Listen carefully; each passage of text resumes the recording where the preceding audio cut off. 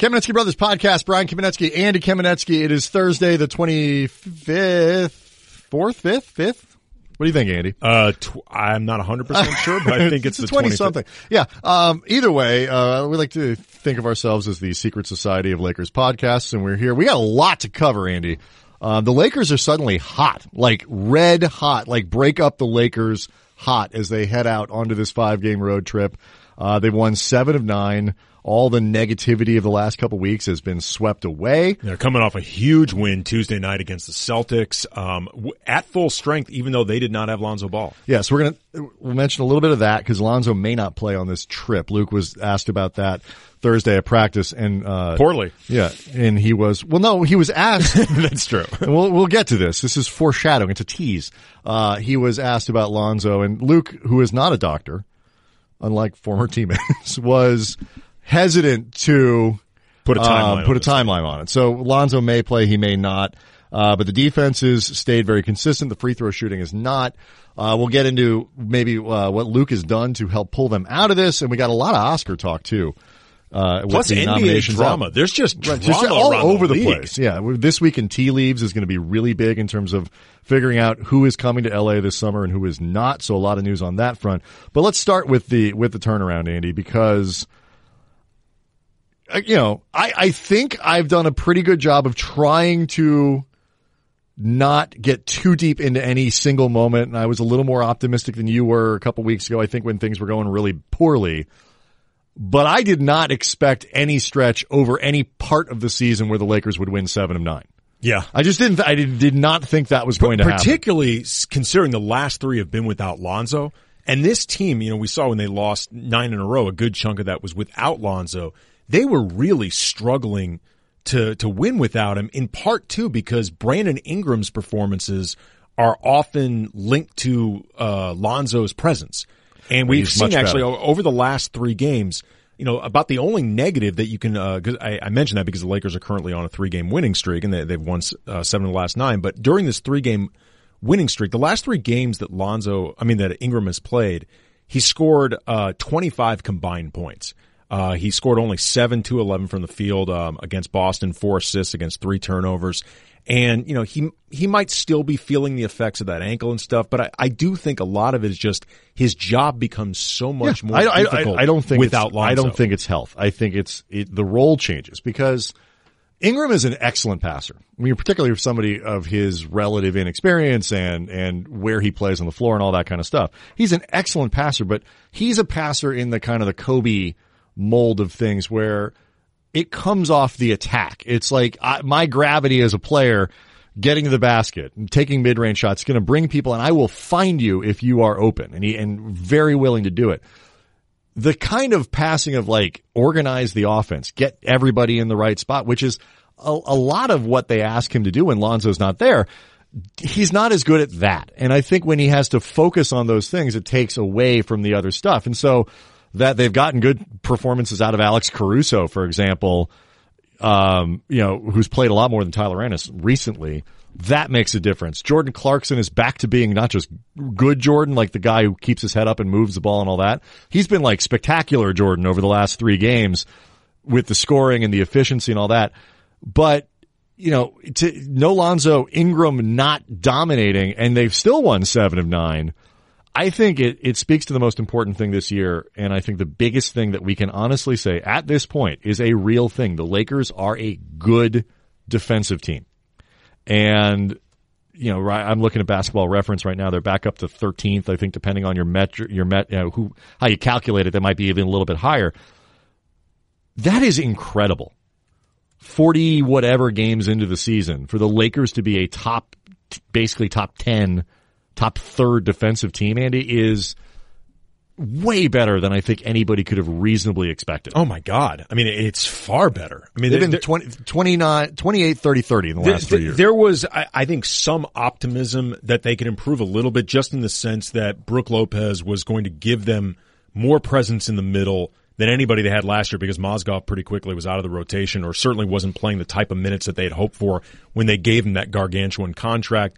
KCP. Was it that big? KCP, I think, is not a great man defender, but he can be disruptive. He's at least he's more experienced. He most of the time pays attention on that. He's like right. he considers it part of his profile. Right, exactly. And just that type of presence, could be helpful. But Lonzo is a better defender than any of us expected coming in.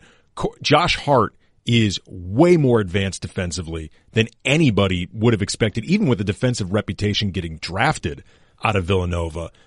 Julius Randle's a big difference. Randle is in terms of the consistency, not always perfect, but the consistency on that end's been much better. Yeah. So I mean, that they've managed to become this effective defensively is beyond what anybody, certainly myself included. No question. And I think, and it's even more amazing, I think, when you consider not just how bad they are offensively, but why they're bad offensively.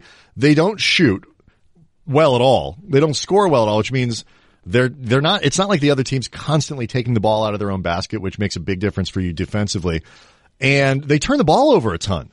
So they do two things that make it hard to play good defense. They get a lot of long rebounds, all that stuff, and they can't shoot, and they give the ball away.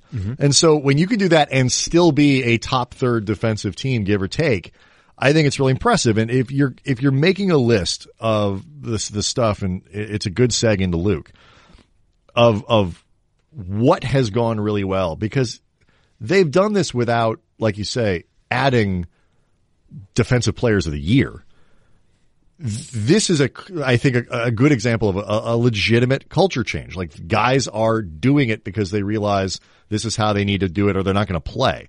And there have been a few times this year where, like Kuzma the other night, Luke yanked him off the floor. We thought it might have been because of his finger, but he was asked after the game, why did you pull Kyle? He wasn't playing any defense. He's pulled Randall a lot because he wasn't playing defense. It's pulled clearly KCP because he wasn't playing defense, and he's one of their guys. This is an area where I think it's clearly started to sink in. And if this part of the culture change lasts next year, when theoretically they have a different roster, that'll really, I think, validate that part of what Luke is doing. Yeah, there's no question. It was a couple weeks ago where Luke's job was being questioned, both on this continent and another one. Jeannie Buss came out this week with an unequivocal show of support that was with Cassidy Hubbard. Yes, she was being asked about whether Luke Walton would be coaching for the remainder of this season, and also would he be a part of the summer plans. Essentially, will he be there for free agency? Jeannie said, absolutely. Luke Walton is the Lakers coach, period. There's no worrying about it. There's no speculation. That's what this is about. He's done a terrific job. He is somebody the entire front office, the organization, is behind. Now, that's the type of, just no reservations, no ambiguity type of statement that a lot of people, myself included, was looking for from the organization. If it wasn't going to come from Magic Johnson, I think people really wanted to hear it from, then you at least wanted to hear it in those type of terms from Jeannie, who obviously is, the final say on everything, no matter how much she will claim that she stays out of basketball decisions. So if people were going to bag on Luke for the situation they were in a couple weeks ago, where it had gotten dark in the locker room. This is, Andrew Bogut's talking about guys not knowing what they're going to be, and people are focused on the trade deadline and all these other things. And it was dark in there. There's the middle of the losing streak, and I tended to blame a lot that more on the context, but Luke's the coach, so some of that goes to him. I asked him today, Thursday practice, what his messaging was to try to get guys out of that space. And I thought his response was good. I talk to him. I'm honest with him. I said, look, could you get traded? Yeah, anyone can get traded. You can't say names anymore, but if someone offers a superstar for half the roster, it's going to happen. If Pops comes out and says, hey, I want to coach in the Lakers, guess what? I'm out of here.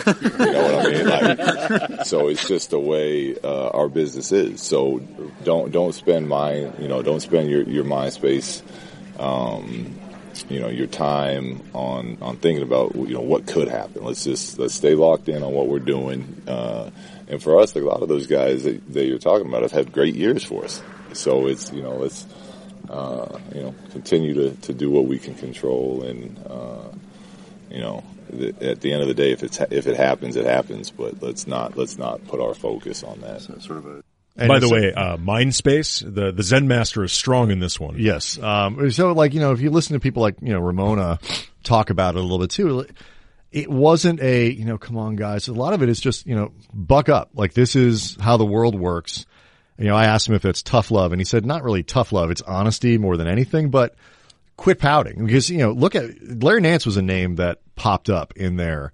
And right as those rumors started to come out, his performance started to tank a little bit in ways that you're not accustomed to with Larry. He's been great recently yes, too. So he's bounced back, and Randall has bounced back and all that. So clearly the messaging has gotten through. And if you're trying to figure out where you stand with Walton as a coach, and I'm really on board and have been, and I'm still on board. This kind of turnaround, I think, speaks very well to the direction the Lakers are trying to go with him in terms of, okay, how's he going to handle a culture? What's going to develop over the next couple of years here? It makes me feel good about it. No, I mean, look, as somebody who at times I think has questioned Walton more than you, but has certainly never called for his head. Or certainly never said like... some of the criticisms, the rotation, some of the questions, and the Randall stuff at the beginning of the year was bizarre. And at times, too, I think he hasn't always, held solid on some of the messaging in terms of playing responsibly, but then letting KCP do whatever the hell he wants.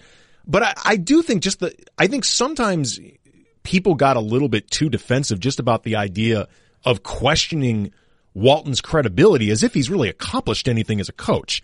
Like I remember a few weeks ago, Ben Lyons and I were doing a show together, and this was when the David Fizdale rumors were really getting strong. Take that for data. And Ben was basically saying, like, what has Luke Walton done that would leave him considered above reproach? Right. And my answer was nothing. Like, the idea that you could question whether or not you could do better than Luke, or, he would be above reproach during the middle of that 9-game losing streak is ludicrous. I mean, of course, you should be evaluating Luke during that period. And I think sometimes because, the way the world works now, especially when it comes to reactions, is, it's polarized. Like it has to be either strong one side, strong or the other. Like people were conflating just questioning Walton as either calling for him to be fired or saying he's going to be fired. And I think, I think sometimes that can just get in the way of just discussing what you think he's doing. Sure, but I mean, some of it was because, some of it was the context of the conversation to some degree was, is Luke Walton going to get fired? Oh, no, Has Luke lost the team? Has he lost? And look, that wasn't just the result of LeVar's comments from Lithuania. I mean, that stuff was going on. We had asked him about that before. Right. I mean, that's and it was because the team wasn't saying anything. And it's because the team wasn't saying anything, but it was also too because players on the team were openly talking about not giving effort. I mean, that's also going to lead to people questioning Luke's methodology. But then at the same time, you look at what's happening right now and look at what players have said about the way he's helped with this. And you go back to thinking, all right, he's doing a good, he's doing a good job. He's not irreplaceable. But look, I mean, he pointed out himself. If Pop says, I want to coach the Lakers, I'm out. The real question, I think, is, who out there do you think we've got? Is it David Fizdale? That's what I said to Ben, ultimately was, particularly with the Lakers, who have been a revolving door at coach and really need to project stability, particularly at a time when they're trying to get back into the A-list free agent game. If you are going to fire Luke Walton, you better damn sure know who you're hiring and know you're doing it right, because at this point, you're getting rid of a guy who's considered a really good young basketball mind, and you have had like 4 different coaches like in the last 6 years who are the polar opposites of each other. Right, you're a clown card like at that point. It becomes at that point clear, doesn't matter if it's Mitch and Jim, it doesn't matter if it's Rob and Magic, you have no idea what you're looking for. Right, and even if you think some of these other guys are better and whatever, why do they want I mean, I get it's the Lakers, you want the job, but why do you want that job if, the coaching fraternity, for whatever it's worth, thinks Luke Walton's doing a very good job. I asked Brad Stevens because whenever there's a young coach in town, I always like to ask them just about their process. Like, how did you learn to establish an identity? I wanted to ask Luke today. There just wasn't enough time because they're getting on a flight. And so, what is your process for establishing like an identity for your team, an identity for yourself as a coach, while particularly with a rebuilding group, everything's changing. I think that's one of the great testaments of what makes Brad Stevens so good is that Celtics roster has been bonkers. If you go back to the beginning of his tenure there, and from the moment he started, that group always play hard, they always play well, they always play defense and all that. This year, what is the number? It's like 2 guys or something, or 3 guys on the entire roster are held over from last year. Not many. And like one of them is Gershon Yabusele, who technically was on. It's something ridiculous like that. And yet, every year there's a consistency with how Brad Stevens does it and what his teams look like. I think to do that when your roster turns over all the time is very difficult to do. It's one of the things that's made Pop so good is that, yeah, they've had stability in some of the stars that have been there, but every year San Antonio does it slightly differently. You know, some years they're a run first 3-point shooting team. Other times they're playing. And I'm always curious about how that process develops. And I think Luke pulls from Lute Olson and he pulls from Phil and Steve Kerr, and he's got a lot of great influences around him. But he's also worked, you know, last year's roster was unstable. This year's roster is unstable. Where they're going is unstable. And I think overall, the ability for him to kind of establish himself as a coach has gone pretty well. The type of program that they want to run. Certainly hasn't been an easy setting. All right. You want to get into this week in tea leaves because, it's fascinating. I wasn't sure if you were going to bring up your. Do you want to do that now or do you want to do that after? Well, it felt like okay. I don't want to force it. Like I feel like if we're going to get into it, we either get into it now or we don't get into it at all. Then we should get into it now, right? Andy, because look, people think, arguably it should have been the beginning of the show, but I don't want to go too far. The lead story, our top story today. No, I mean, you just set it up. People think this job is easy. Mm-hmm. It's not. Well, I mean, look, it's actually apropos that this bit of sound is, in my opinion, in the wrong place because don't sit there like you aren't in some way in control of the show. I understand. You could have said, "Hey, Brian, let's open with this," and then go. All right. So we mentioned that Lonzo's not going to play. Mike Bresnahan. You know, we all want to know what's the Lonzo update. And so here is all of the Lonzo talk that happened today at practice. And we go through the whole thing, and it demonstrates that sometimes the job is not easy. Do you have any Lonzo updates for us? He's doing some things on the court, still no agility, no contact, getting better, doing more in the weight room, more in the training room, but still he's not going to play for tomorrow. Do you think he'll play on this? Buckle in, people. It's about a minute and a half. Yeah, If gotta wait for it a little bit. Cleared, then yeah. But I'm in no rush. Obviously, we want him back, but we're not going to rush. So far, it's the news. So whenever that day comes that the Luke's not a staff doctor. clears him to play, he'll play. And if that's on this trip, great. If not, then we'll do it when we get home. You guys have been playing pretty good defense. Moving on to a different topic, right? So this takes people inside the scrum. This is how we're Mike Bresnahan asking a lot. He's working for Spectrum, so we let him ask 3 or 4 questions in a row to make an intact piece of video. Right. And Luke's, we're talking over Luke because it's not that interesting right now. They're playing defense. They're working hard. They're going to take that on the road. Okay. It's about finishing off possessions, rebounding, so we can get out and play at our pace. But watch TV tonight. It definitely gets more challenging on the road, but I think our guys will be up for that challenge. Do you think if Powell were still here, he would know if Lonzo will be able to play on the trip? Who? If Powell were still here, he'd be able to tell if Lonzo could play on the trip. He's almost a doctor, you know. Would Powell know if Lonzo could play on the trip? You didn't get it the first time. It's just Powell is almost a doctor. Yeah. Real smart. Yeah, Powell is very intelligent. All right, so what happens, Andy? I love too, by the way you're like letting Luke down gently. Oh, you didn't get it. The problem wasn't me that I tried to cram in a dry callback joke like 35 seconds after a bunch of other stuff was said. Andy, it was about a minute after those things were said. Right. Like, you didn't get it. It's okay, Luke. It's not, look, when Chappelle goes out and he tells jokes and the crowd doesn't laugh, it's probably the crowd. Mm-hmm. But it was an awkward moment where, the joke did not land. No. And it's like, we've all been there. Mm-hmm. Like where you tell a joke, it doesn't land, but yet you can't, like, once it happens, it's like, we can go. But he thought there was a real question in there. So to his credit, he's trying to answer me. And I was like, no. We don't need to do this. And a couple people understood. Like 3 or 4 people came up to me afterwards and they said, I knew what you meant. Mm-hmm. But it didn't work. And Luke did not get my joke. And even after I think he then understood it, he also did not think it was funny. No. Hey, look. And Luke's got a pretty good sense of humor. He does. And we've been around him a little while, and, I think he, understands that, it didn't land. But as Wayne Gretzky once said, you miss 100% of the shots that you don't take. You also sometimes miss the shots that you do take.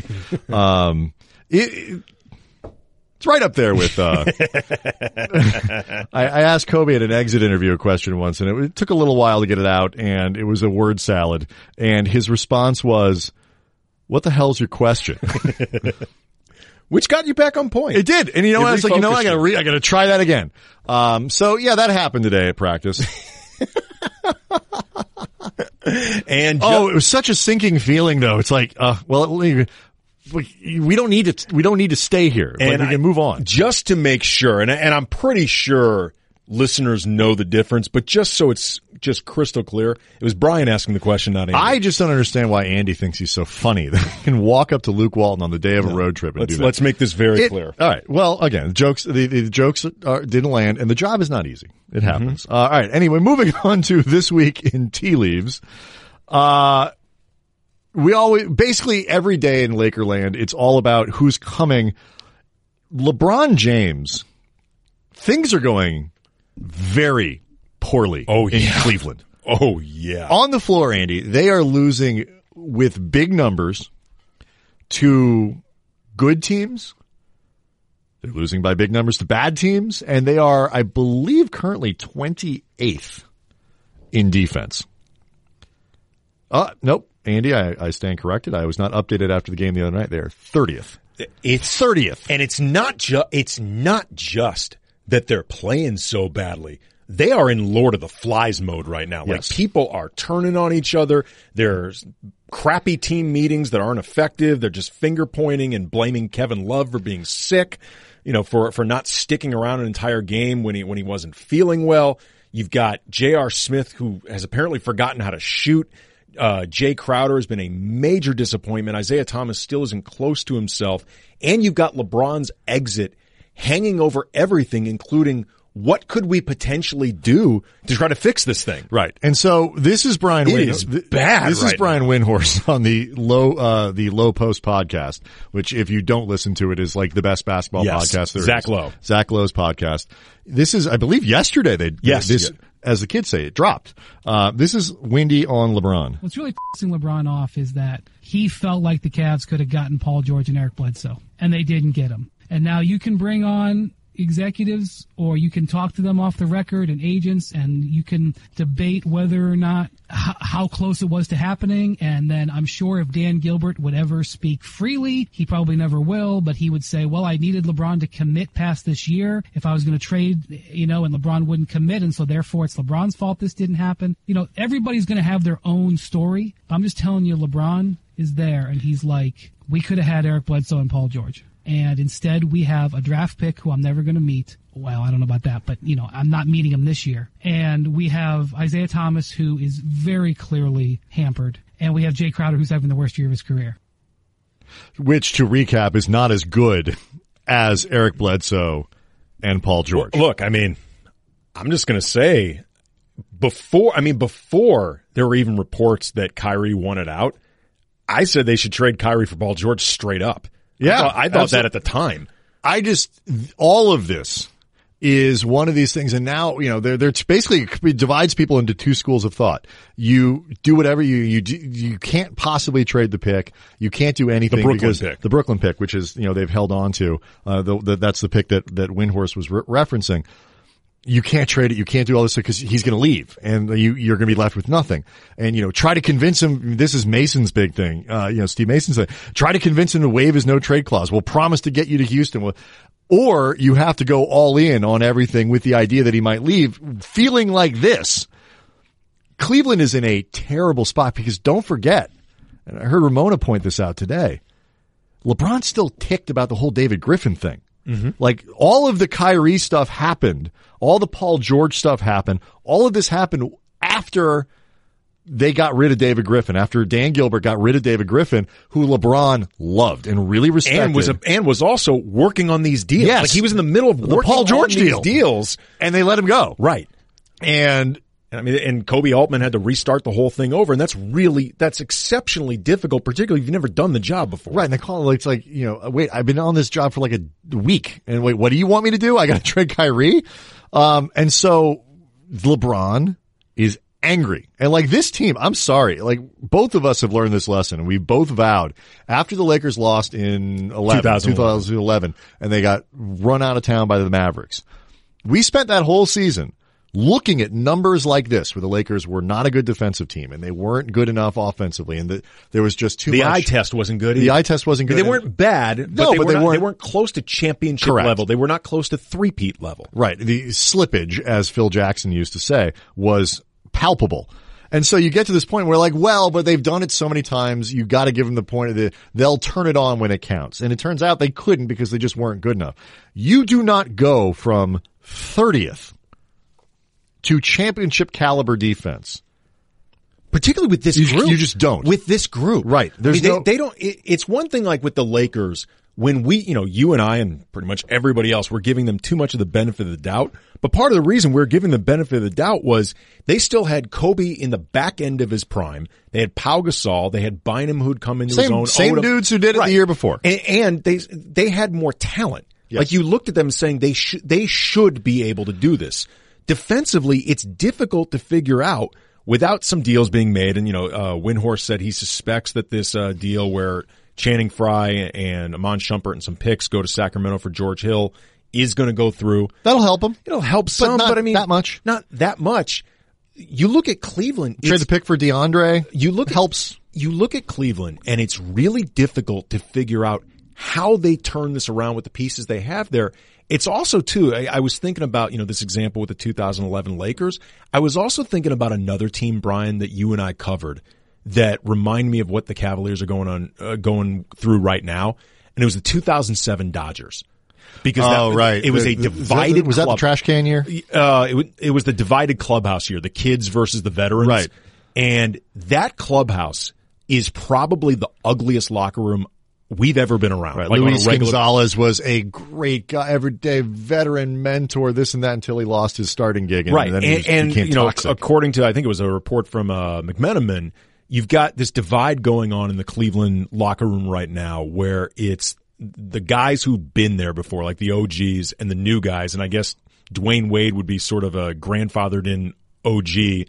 And it seems like nobody's with Kevin Love at all, even though he's tenured. Banana Republic is with Kevin Love. As somebody who has been around a clubhouse like that, where it's really just ugly, you don't usually get out of that. Right. And look, I mean, some of it is they are playing so poorly. Again, 3.5 weeks ago, before the start of the new year, whatever it was, when we were all worried about Cleveland and they went like 17-3. They were beating bad. They weren't. No, I get it, but I'm just saying some of it is the context. Everything was terrible with the Lakers because we were talking about a team that lost 9 in a row. If they start winning, certain things change. But the thing about it is, they're just not going to be able to fix themselves defensively. You don't go, like I said, from 30.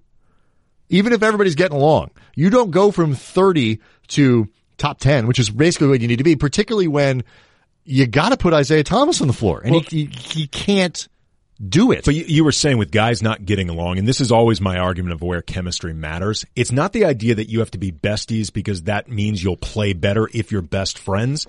I think the problem with not getting along is you don't have the same impetus and you don't have the same connection to pull yourself out of a period. I agree. No, I agree. I mean, and this is a group that does not forget not playing for each other at the moment. They don't seem like they want to play for each other. So this is all good for the Lakers. Sure. Excellent for Lakers fans. The one caveat to it is if I'm Cleveland, I go all in on everything. Because look, if he walks, and we'll figure out a way to deconstruct it in the off season. I don't want to be left with a team where I have to decide Isaiah Thomas at a pretty high deal and Kevin Love, and I don't want that team. So I'm going all in and I'm trading the pick for DeAndre Jordan, and I'm trying to get Jordan. I'm doing everything I possibly can to try to keep LeBron around. The East is bad enough that they still might get through with some improvement just because Boston is showing some vulnerability. If nothing else, they can't score. It's really a tough team for them offensively, even with Kyrie. Toronto, I think, is super legitimate, but that's one team. You never know. Washington is too consumed with feuding with JJ Barea, apparently, to win games. Yeah, that's when you know your team is not focused. When the only thing they seem to agree on is that we hate JJ Barea. And look, Lakers fans don't like him either, no, but like, I'm just saying, you're not focused at well, that look, point. The last time the Lakers really took issue with JJ Barea was 2011. They were not focused. They were melting down. Yeah, so I mean, JJ Barea is the canary in the coal mine. Yes. And Milwaukee's been a disappointment, and, Miami, kudos to Spo and that group again. That team is not good. I mean, no. It just shows you how good a coach he is. And Philly, I don't think is ready yet. They're just, I don't think they're ready. It's like, okay. I mean, I think Toronto's the best team in that conference right now overall. Yes. But, I mean, could LeBron beat Toronto in the play? Obviously, yes. Yeah. So they could still get through. But here's the problem, though. The more you just phrase the argument the way you did, could LeBron beat Toronto? You're spelling out what the problem is and what the odds are. All right, so that's all good news for the Lakers in This Week in Tea Leaves. The bad news, because it's always LeBron and Paul George. Paul George has been the guy we've been looking at saying, well, he's probably going to come because what does he want to stay in Oklahoma City for? And, he's from here and he's going to get along. Well, he was, I guess you could say, snubbed in the All-Star game. I hate that word. But when he didn't make it, Russell Westbrook went nuclear on everyone about how awful it was that Paul George went in there, basically subtweeted out loud Damian Lillard and was calling dudes out and all that kind of stuff. And Paul George loved it. Man, Russ is the reason why this decision is becoming even more easier to make is the character Russ is. Stand-up guy, and he has his teammates back. We was actually joking before he went up there, and I'm like, nah, Russ, man, just let it go. Let it go, Russ, man. It is what it is. I wasn't picked. No, man, Pete, that's messed up. I'm gonna tell him something about that. It was awesome for a teammate to have you back and stand up. The fact that Russ had my back, that's my guy forever. And, it's more apparent that what this decision needs to be made when it comes down to it. No! Forever. More obvious now than ever that maybe he means they're both coming. I don't know. Russ signed the deal. I don't know. This is terrible. Yeah. Andy. That was a conversation with Rachel Nichols. Yes. This is terrible news. Here's the thing. I mean, first of all, and I don't have the stats in front of me, but if you want, just go to Royce Young's Twitter account. Royce covers the Thunder for ESPN. Right. Terrific writer. He's noted on a few occasions for all the drama and hand-wringing about Oklahoma City's start and that the pieces with Russ and George and Carmelo don't fit together perfectly. Their defense has been great all year. Yep. And since, I don't know, like Christmas or maybe a little earlier, they're way above 500. And their starting lineup, their preferred starting lineup of the three stars, Steven Adams and Andre Roberson, undefeated. They're undefeated. If they're all there. If they have all five of them there. Available. All five available. Because Carmelo's gone back and forth a little bit, but No, I mean, all five in the starting lineup. Available in the lineup. They are, I think it was when he put this out, 16-0. Which is that's good. Similar to the Rockets, when they have I think it's Capella, Chris Paul and James Harden undefeated when all three are available. And the other thing too that, beyond the fact that the Thunder, I think, have been playing better than they're given credit, just hasn't always been pretty. With Westbrook is not an easy guy to play with. I mean, that has been well established, but he will always put out the vibe that when you are on his team, that dude will go to the mattresses for you. Completely. Like you are his dude. And look, maybe it's not always sincere or can be more complex than what's on the surface. We saw that with Russ and KD eventually. But whether you're talking about the way he stayed with the Thunder and the things that he said on the way to committing them, whether in print or in commercials or just the way he talks about loyalty in general, he will make you feel, Westbrook, like you are his guy. Because and that may be his best, recruiting tool as a free agent. And it's self-interested too, because Paul George's decision is in part a litmus test on Russell Westbrook. Oh yeah. Because if George leaves, people are going to look at Westbrook and be like, okay, KD wanted out playing next to you. Paul George wasn't willing to stay and play next to you. Might not be fair. He's coming home. He wants to play. Whatever. It's still going to be, to some degree, a referendum on Westbrook. So Westbrook gets that, I look bad, and plus too, I want to win. My chances of winning are much better for the next 4 years if I got Paul George with me. But he needs him to stay. So you hear stuff like this, and George is the one that was the guy that was coming. So if you're a Lakers fan, overall, this is a net negative. Even though LeBron is apparently looking like he's not going to stay in Cleveland this week, and that could change next week, I don't want to hear Paul George talking about Russell Westbrook as my guy forever, and this decision is just getting so much easier, and, almost like he's already made it, Andy. It sounds like he's already made the decision. I mean, look, here's the thing. I mean, you always have to remember that this stuff is fluid, and, he did not say this in a deposition. He's allowed to change his mind whenever he wants. But I will say this, and I have no idea if Paul George is aware of this or if he even cares. He is setting himself up to be an absolute a-hole if the season ends up good for the Thunder. Western Conference Finals, which is certainly viable. And he leaves. Oh, yeah. And again, he may not be aware, he may not care, but he is setting himself up to look like an absolute heel if he leaves a really good team to go to the Lakers or anywhere else. I will say that the one thing that he is, because I think Amin was on this morning with the guys, and he was at the morning show, and he was saying he told the Tim Thomas story about when he left Phoenix and came to the Clippers. And the Clippers, he said, I'm going to stay here forever, and son for life. This system's perfect for me. Blah blah blah. As Amin relayed the story, the Clippers call up, and this is when I'm sure Amin was part of the Suns front office. Correct. And so the Clippers offer him a boatload of money. It's $24 million over 3 years or something like that, or 40, whatever it was at the time. It was a lot of money for Tim Thomas. Too much money, as it turned out.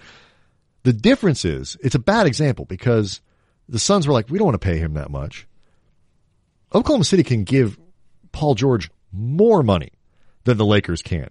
And not only are they willing to do it, they've basically already told him that they will. So he's, it's not like they have that trump card of, well, we can just go over the top like a team could with Julius Randle this summer. Paul George, there's more money there. In theory, he could win there and all that stuff. So to your point, the one thing that might actually save him a little bit is he'd actually be leaving money on the table to come here. So you could play the homecoming card or something like that really, really hard. But overall, his reputation would take a ding because you're leaving a winning situation for a lesser situation, unless you believe, Andy, this is a playoff push the Lakers are making. By the way, too, really, really quick. Wait, you're not going to entertain my idea that the Lakers are pushing their way to the playoffs? With Tim Thomas and the Suns and the Clippers. This was in, I believe, 2006. I believe. It was in 2006. It happened in the offseason. Tim Thomas had been a member of the Suns. He hit those shots against the Lakers, eliminating them in the first round. Then he hit big shots against the Clippers, eliminating them. And I remember around this time, Vlad Radmanovic reneged on a promise to re-sign with the Clippers and ended up going to the Lakers. And I remember that was happening, more money than he should have gotten. Right. As that was happening, I remember I was at my desk doing work and I saw news about this. I was like, okay, Clippers, don't panic. Don't do something stupid like the news breaks. Sign Tim Thomas to a long-term Tim Thomas deal. is one of those guys who should only have been allowed to sign one-year deals. Oh no, I used to always say you can't do this in the NBA. But you want Tim Thomas on a month-to-month lease. Right. Like some apartments that you can get on a month-to-month like a seedy lease. Motel. Yes. We're paying you by the week. Yes. You give Tim Thomas. Please don't bring any hookers back at night. You give him a weekly envelope. That's how you don't even give him a contract, just an envelope full of cash. Right. And the equivalent. He's a perfectly nice guy, but that's a guy that you need to keep constantly motivated. And I remember just thinking that is the best panic decision I've ever seen. So Clippers. It was so Clippers. You could see the wrong decision, the wrong choice here, the wrong response was in neon. But it also, it's like, this has just happened. This would be the worst thing you could do. And of course, because they're moths attracted to light, the Clippers at that point went right to it. But I also, too, I literally vocalized this, like talking to myself. I said, okay, Clippers, don't do anything stupid like sign Tim Thomas to a long-term deal. That was an era of basketball, even more than now. And people saying, oh my God, everybody makes so much money. Like back then, like that was you get a car, you get a car, you get a car for like Jerome James. Jerome James and Bobby Simmons. It's like Mike $14 James. million for everyone. Just thank you for coming. All right. So that was, it is going to get crazy when we start talking about when it comes to the free agent speculation. Well, just the trade deadline in itself may be a referendum on how teams are feeling about themselves. We certainly know Paul George will not be traded by the trade deadline. No. That looked like a thing in October. And it's no longer a thing. No. All right. So let's talk about the Oscars. And this year there's an interesting bridge from the basketball talk to the Oscar talk in the sense that Kobe Bryant has been nominated for an Oscar. Yeah. Dear Basketball, has been nominated for Best Animated Short. Kobe is listed along with Glenn Keane, the animator, as I guess the guys who would win the Oscar. Because there'd been some confusion about whether or not Kobe would actually win an Oscar for this, like I guess like if his title was high enough. Right, or like what the deal was. Right. It's like, I don't know how things work in that category, but I don't either. For like a movie, it's usually like the producer. Yes. For Best Picture goes up and takes the award. Right, but Kobe, along with Glenn Keane, has been nominated for Dear Basketball, which is a really amazing achievement. I remember the cut down period where Kobe made, Dear Basketball made the final 15. There was apparently an unusually high amount of submissions that year. So this getting through, we told people a lot, Brian. There was when Kobe was on the retirement tour, there was a lot of questioning about how he would handle life post basketball. He's not Andy. People were saying he wasn't going to stay retired. Right. He wasn't going to stay retired. He's going to make a comeback. He's just too competitive. He's not going to be able to deal with life away from basketball. And we kept insisting, folks, he's going to be fine. Be okay. I mean, he's been working on people. The silver lining for Kobe with the Achilles injury, he's sort of talked about this, is it gave him a lot of downtime to really invest. He was always going to be somebody who would keep himself busy and stay focused on other things. And I think he is. Walk away from basketball without any regrets. You and I always thought he'd walk away clean. Totally. But that time when he couldn't really do anything, and then the knee injury and all this other stuff, and then the Lakers were terrible and he just didn't need to play anymore.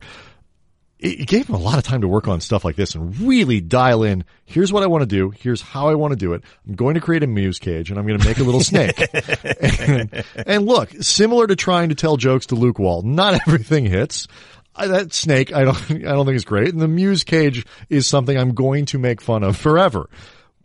The flip side of that is, Andy, Kobe Bryant has made one animated short film, basically, for like mass consumption, and it's been nominated for an Oscar. Yeah, and he got John Williams, and he got Glenn Keane. Yeah, and it's very typical of Kobe in that he's going to find, the best people for something like this.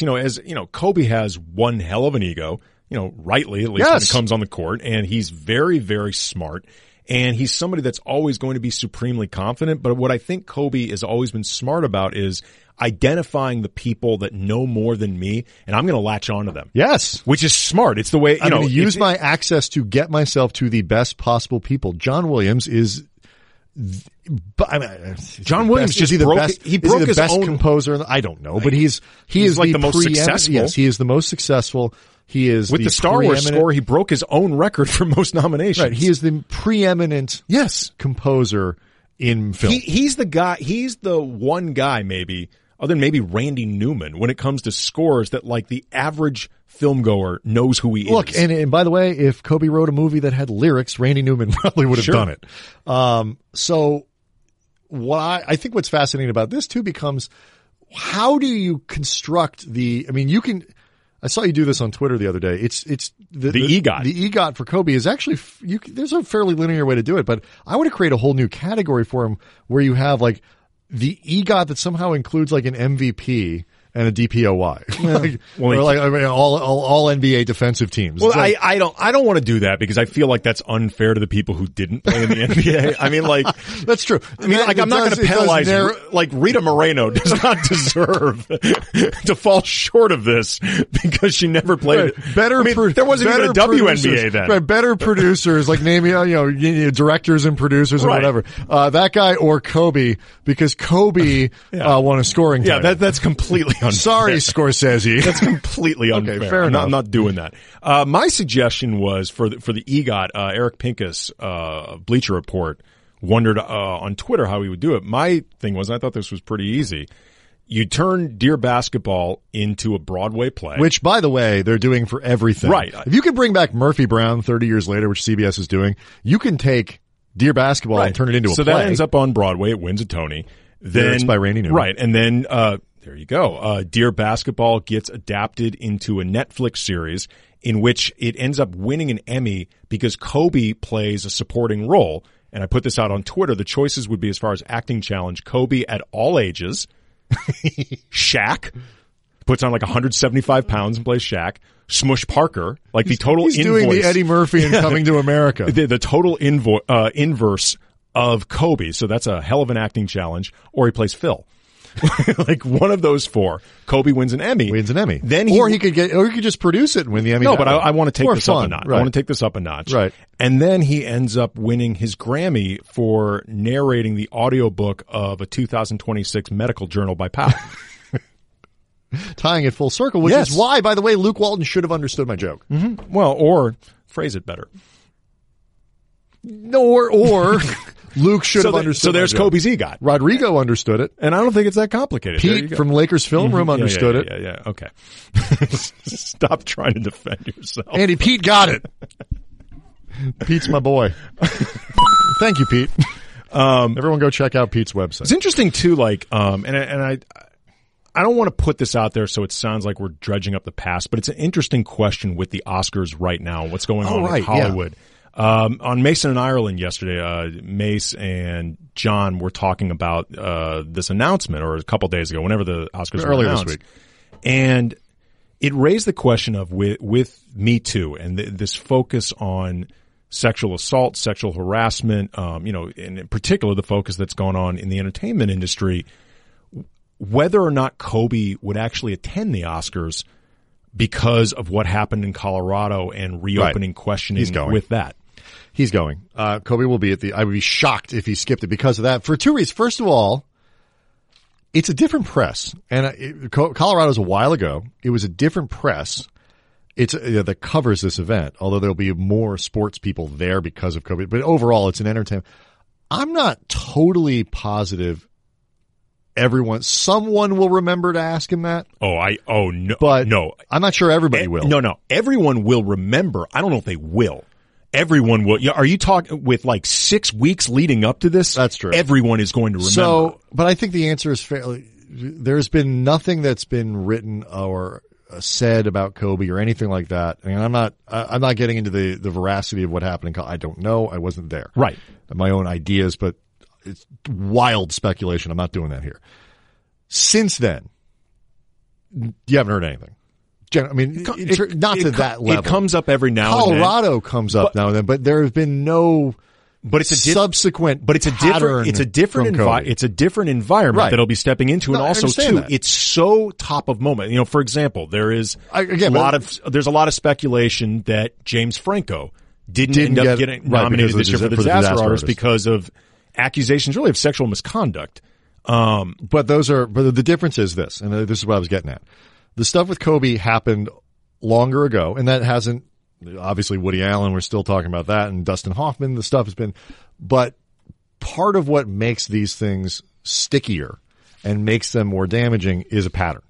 And it wasn't one person who accused James Franco of impropriety. It was a few people of different kinds of stuff. And, we've known James Franco at the very least is a weird dude for a long time.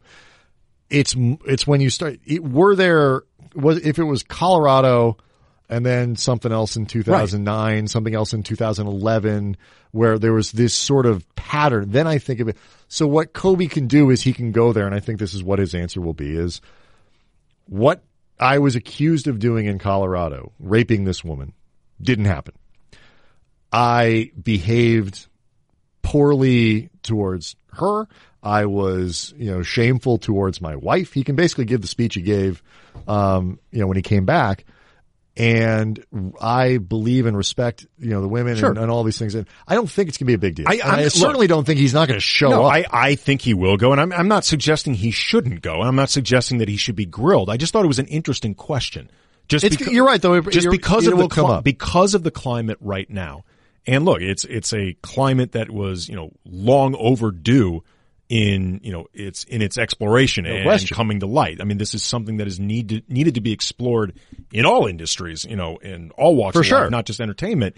It is so top of mind right now in Hollywood. He'll have an answer ready. So I thought it was an interesting question. It is an interesting question. I think the notion he'd skip it, but Kobe's smart enough to know what's probably coming and have the answer ready. And I think the answer is an easy one to give, in the context of sort of what happened plus the time. Well, the separate question we don't need to get into it tonight or today that would be is amazing to kind of think about. It's just what it would have been like if that happened today. Yeah. In a social media age, how much different that story would have been. The other thing, like the Michael Jordan father's death and all of these stuff. I'm going to make though related because I agree he's going to attend. You're right about it. I may have underestimated the amount of chatter about that. Yeah, he's going to attend, and I will make two predictions right now that are going to end up happening, relating to his attendance and also to reaction.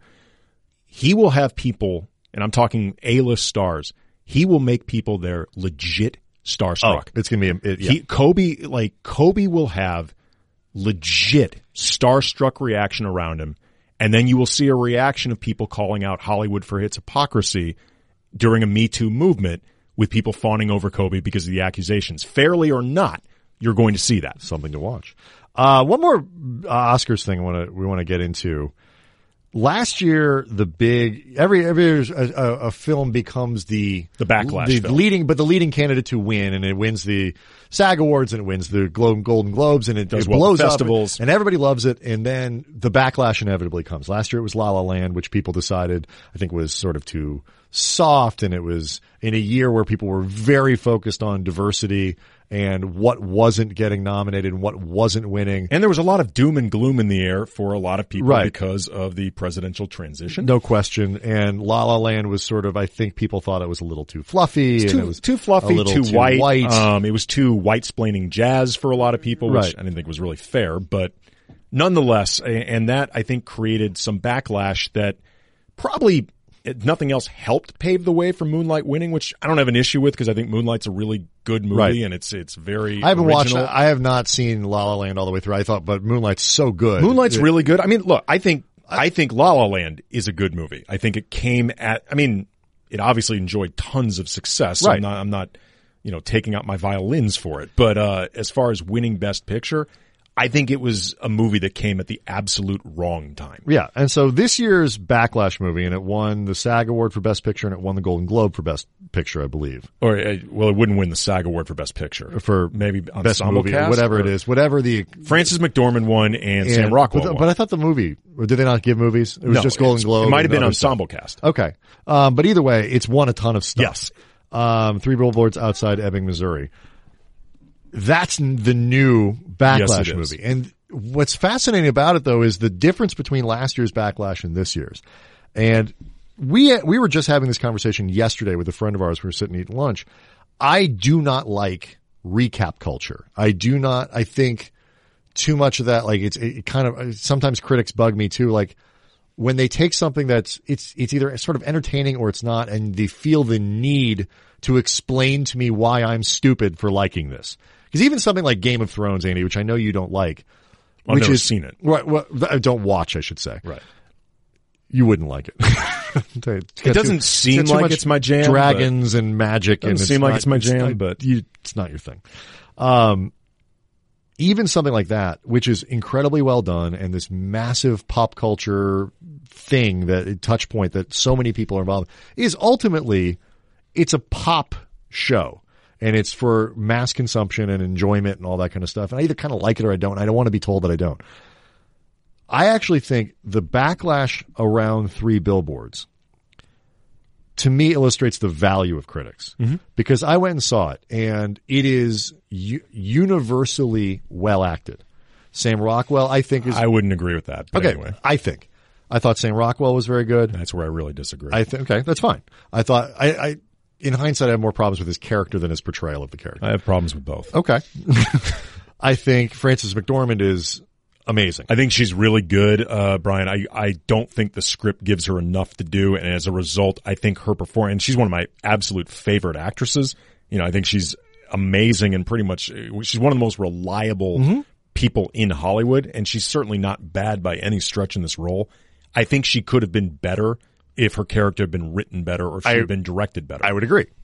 But Woody Harrelson's very good. Woody Harrelson is fantastic. I think even down to hold on one second. Just even down to the girl who plays the ex-husband's girlfriend. Yes. And what's his John name? Hawkes. John Hawkes he's always good. And that girl was the really kid good. Who's blowing up. I think his name is like Caleb Landry Jones. Right, who plays Frances McDormand's son. No, that's the guy. He's Lucas Hedges. He was the one from Manchester by the Sea. Okay, that's right. who you're referring to. I think his name is Caleb Landry Jones.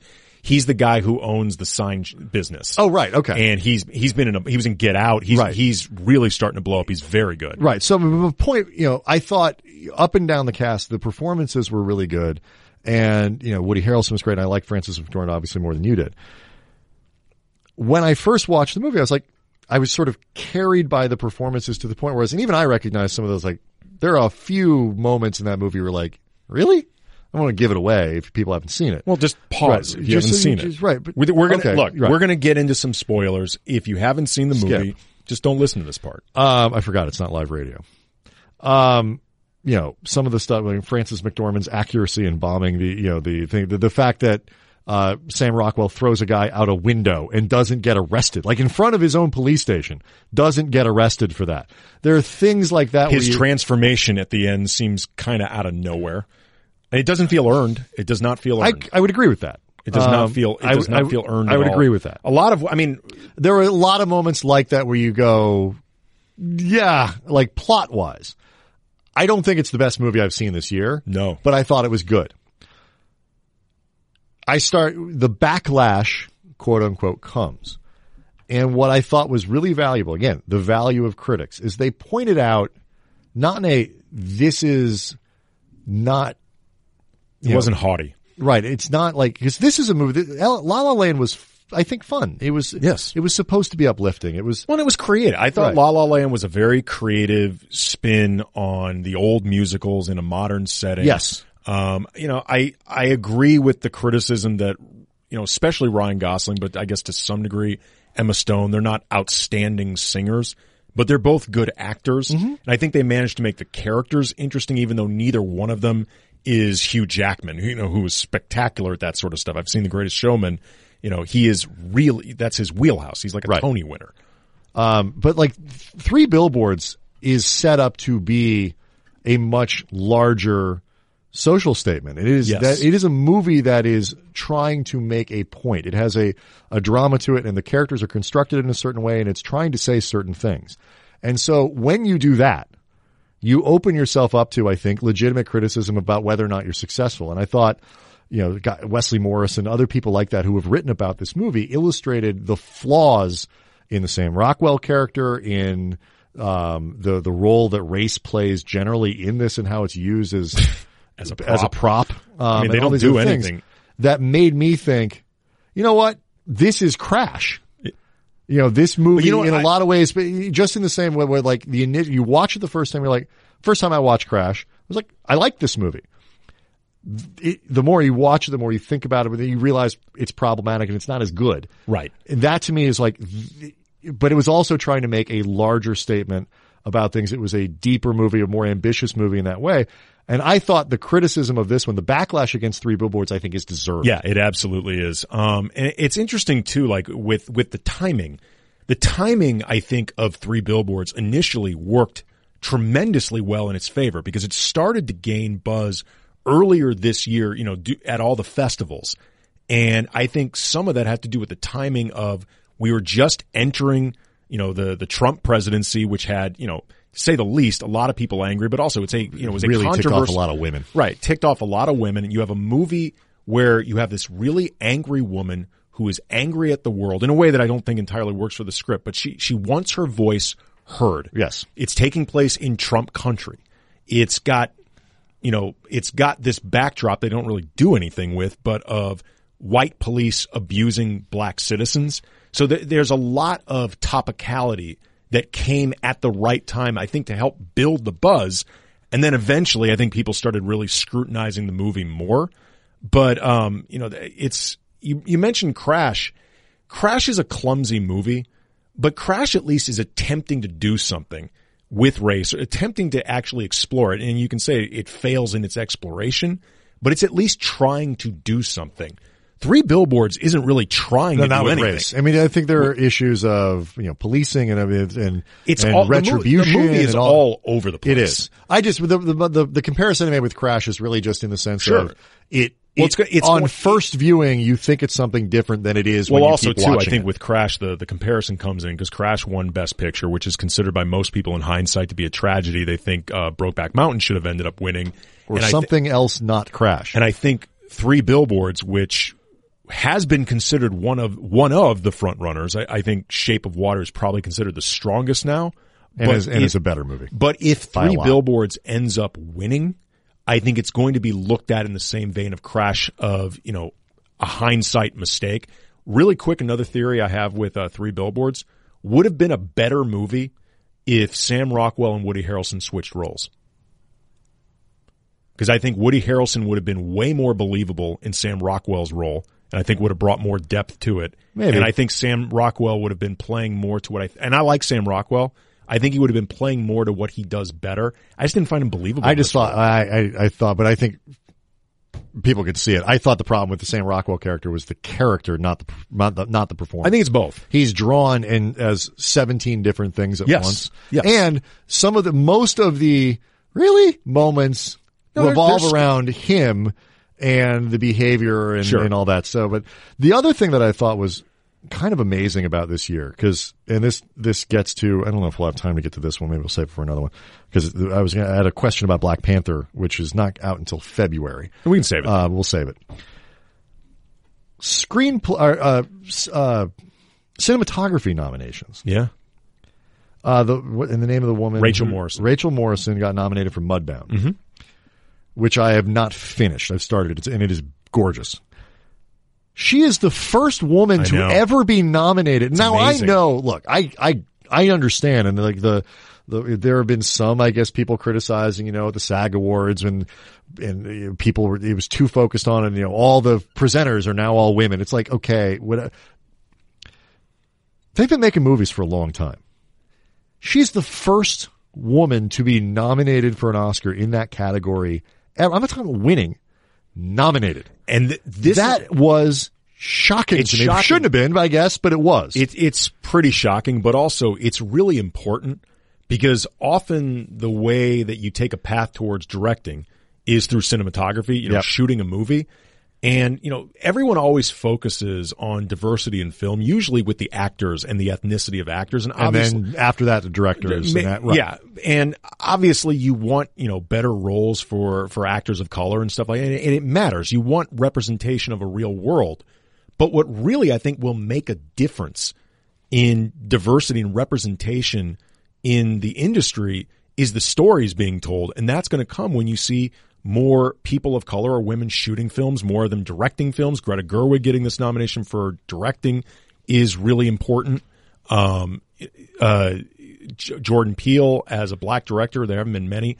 By the way, too, with Jordan Peele for Get Out, forget just getting nominated for his directorial debut, which is impressive. Yes. When you think about how few live action films Jordan Peele has even been a part of, like even just spending time on a set. Like if you look at his IMDb page, he's only done like 2 or 3 movies. Like he's done a ton of TV, but TV and movie aren't the same thing.